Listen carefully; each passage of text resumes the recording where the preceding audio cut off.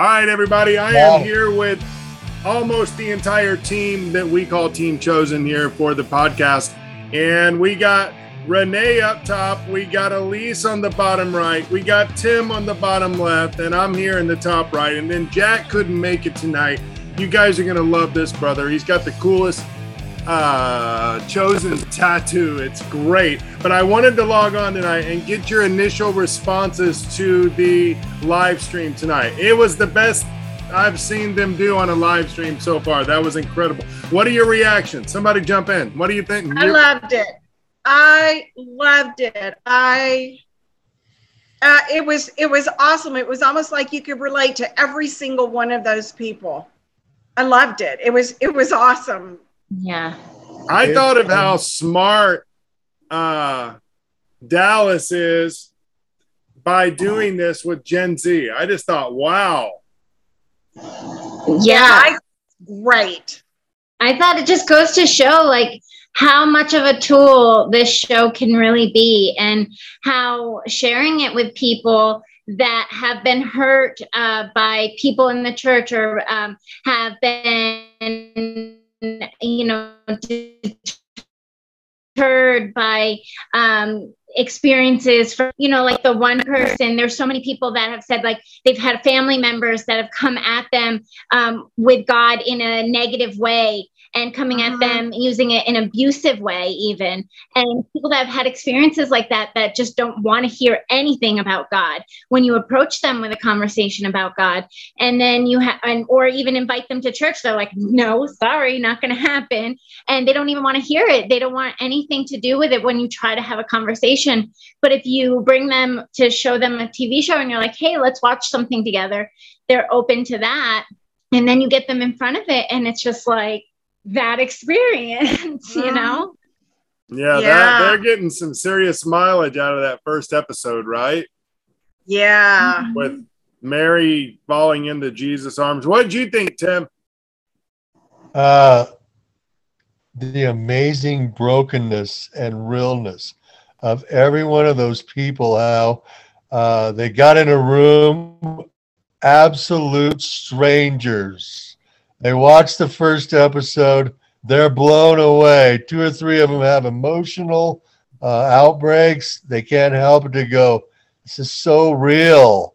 This is my life. They immediately start to share their brokenness with one another and their depravity in their lives. And they automatically align with Mary and how her life and her brokenness was so real.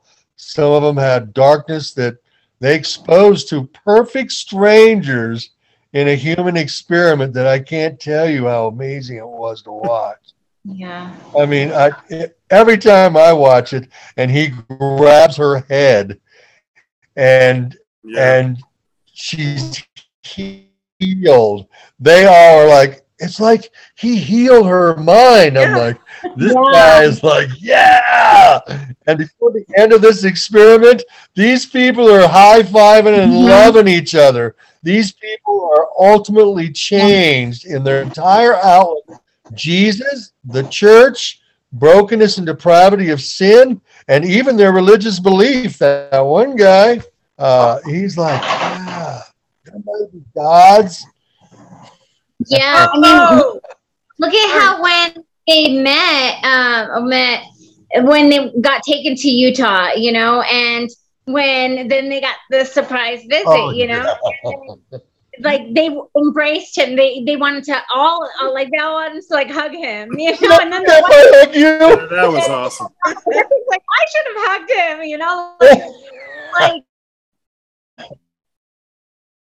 I think they did a great. Not the actor; it's an actor or anything like that. It was the fact, like, to them, it's like, that step closer to, like they're like, this person's portraying Jesus, like, and it's like, I think that they were feeling that relational, and they were feeling that softening of the heart, and like that much step closer of like, I want that embrace, like, and that's where that opening is really happening with some of them. And my gosh, like, I just feel like some of them came into there and definitely would have never in a million years been open to even being hugged or embraced by a person at all, let alone, wanting to embrace someone, so that just shows, hearts were changed. Yeah. Yeah, I think so. But, they didn't interview everybody at the end. I wonder if that was because some of them were like the guy with the 2 earrings. I noticed he wasn't. I don't know if he was, didn't like it or turned against it or something, but. The guy with the 2 earrings, he had a haircut at the very end. He had a haircut. Is that the black guy? No, that was the guy. That guy. Are you talking about the big one or the one that was in jail? The one that was in jail. Yeah. Oh, the one he was with his daughter. Yeah. He had his daughter. Yeah. He what he got me was when Jonathan said, one say gods or something like that. That was incredible. That right there just showed he did not miss a beat. Jonathan did not miss a beat there, and that just shows that he's evangelical. The people that say, oh, well, he's on that Catholic circuit. He's not saved, and I don't know where he's at, and he's playing Jesus. I'm sorry. That episode right there that is proof. I am sorry, because he went after him, he's like, hey, well, why don't you say God's, God's calling you. He kept not in a mean way, not like, well, if you think God, it was very loving and inquisitive, and how we need to be. And just the way he did it, I was just like, that's so awesome. And he wasn't like, hey, I got to stay on a certain script, or Dallas wants me to talk to them this way. It didn't matter, because he's like, this is what God needs me to do. This is what we are meant to do. Right. And this person could be right on that cusp, and I'm not going to miss this opportunity to take that next step to maybe bring him over the edge and take him forward. And he says that's Jesus calling you, or something like that. I was like, wow, dude's giving an altar call here. I know. One thing that ran through my mind, and I don't know if this probably wasn't their only motive, but I thought tonight, a lot of the people that have been hating on The Chosen, really, some of their answers got the door shut as far as cult influence and response from the Chosen guys. I also thought about its evangelistic appeal and how it's doing more than some churches. To be honest, some churches aren't even evangelistic. Right. I thought it was just incredible in that aspect.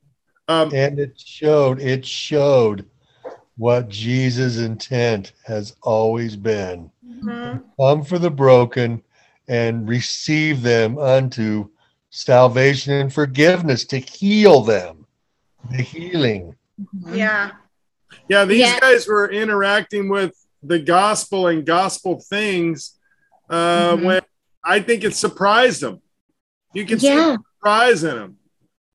Yeah. Hey, by the way, do it.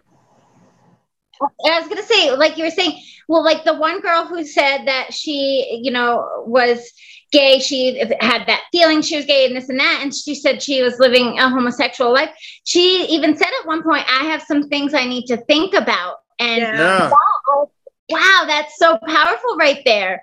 And so it showed that she definitely was having some heart change, and she was definitely questioning some things from watching it and thinking like, maybe it's not that I'm gay and I realized I'm gay. Maybe it's not, maybe it is, cultural influence and sin entering my life. Maybe there's something else happening and I need to look into this more and look into what God really says. And this is what the influence of this show is doing. And like, that's amazing. And I think at the end, even when they went back to Dallas, I love how he handled the ending of that and the capping to like basically say to like people in the comments, like, I know there are people that are going to disagree with what some of the people's views and I forget how he exactly worded it, with basically kind of saying like, there are people on there that might not have the same beliefs as you, might not do the same things as you, but handle it with love. You're not here to try to convert people and this and that at this moment with hate. You're not going to do that. So don't come out here attacking people. That's not going to do anything. And I like how he did that, because you're not going to change anything with hate. So coming at here and being like, oh, you had people on there and they were talking about being gay and this and that, or you had people on here and they were talking about atheism and multiple gods and this and that. Like, how is that, being any good for the chosen? Like, people are going to be on there commenting like that right away or something like that. Christian haters, man. Sometimes I'm played out with the Christian hater. Look at these people. That's what they said that they came from. And that's why they didn't want anything to do with God. They didn't want anything to do with church. They didn't want to even, and the minute they found out it was a Christian show, they're like, I didn't really want to do anything with this. I agreed to it. So I watched, and now look at how they are at the end. So many of them, look, the one girl, they showed her in church and everything. And it was just like, oh yes. Compelled to move. Compelled to act towards Jesus' hand forward to them, compelled them to take one step forward towards him. Yeah. And that's because he didn't come out after every episode and be like, well, do you believe now? Well, because what you're doing is wrong. What you think is wrong. Amen. One of the things that stuck out to me as I started watching that interaction was what it was doing to that God-shaped hole, we call it. Blaise Pascal, the French philosopher, called it a God-shaped space in each soul. And you could just tell, no matter what your beliefs are, when they portray that show like that, the way they portray the problems that each one of them has, and then they put the emotion with it, which I think is good. I think we lack emotion sometimes. But it reminded me of where Paul said this. It says he's going in Athens, and it says, standing at the Areopagus, men of Athens, he says, I perceive that in every way you are very religious, for I passed along and observed the objects of your worship.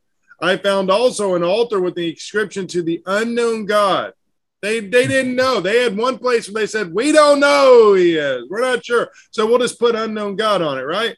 And then it says, Paul says, this I proclaim to you. The God who made the world and everything in it, being Lord of heaven and earth, does not live in temples made by hands. And I'm going to skip down. It says this, and he made from one man every nation of mankind to live on the face of the earth, having determined allotted periods and boundaries of their dwelling. It says that we should seek God and perhaps feel their way, that people should seek God and feel their way toward him. And I thought tonight, those guys, that show tapped into every one of their souls at that place where God touches. And even if you're not a believer, you're going, I got a place in my soul that I don't know what to do with it. Right. I agree with that. Yeah, they didn't know they were seeking. They didn't even, they stepped into that room and watched a movie and went, wow, I'm seeking answers in my life. Mm-hmm. Yeah, it's dynamite. I'm going to rewatch it. I end up rewatching a lot of it. I've leaned back into binging The Chosen lately just because I'm not liking anything else media. I just don't like it. So I'm like, I'm going to do something else here. I like it and see other things. Okay, Elise, did you buy any merch tonight? A shirt and a coffee mug. Yeah, they also had the doormat, but that's way too much money. How much are they asking for the doormat? $70. How much? $69.99. $69. Yeah, but the coffee mug's only $14.99, and then the shirt's the usual $29.99. Yeah, I got the shirt too. Yeah.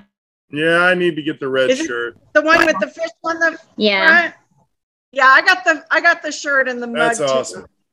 I'm so thankful these guys have that Dallas felt the need that God urged his heart to create a good quality film for people who want to share the gospel, who might be a little awkward. Hey, you know what? I was awkward when I first became a Christian.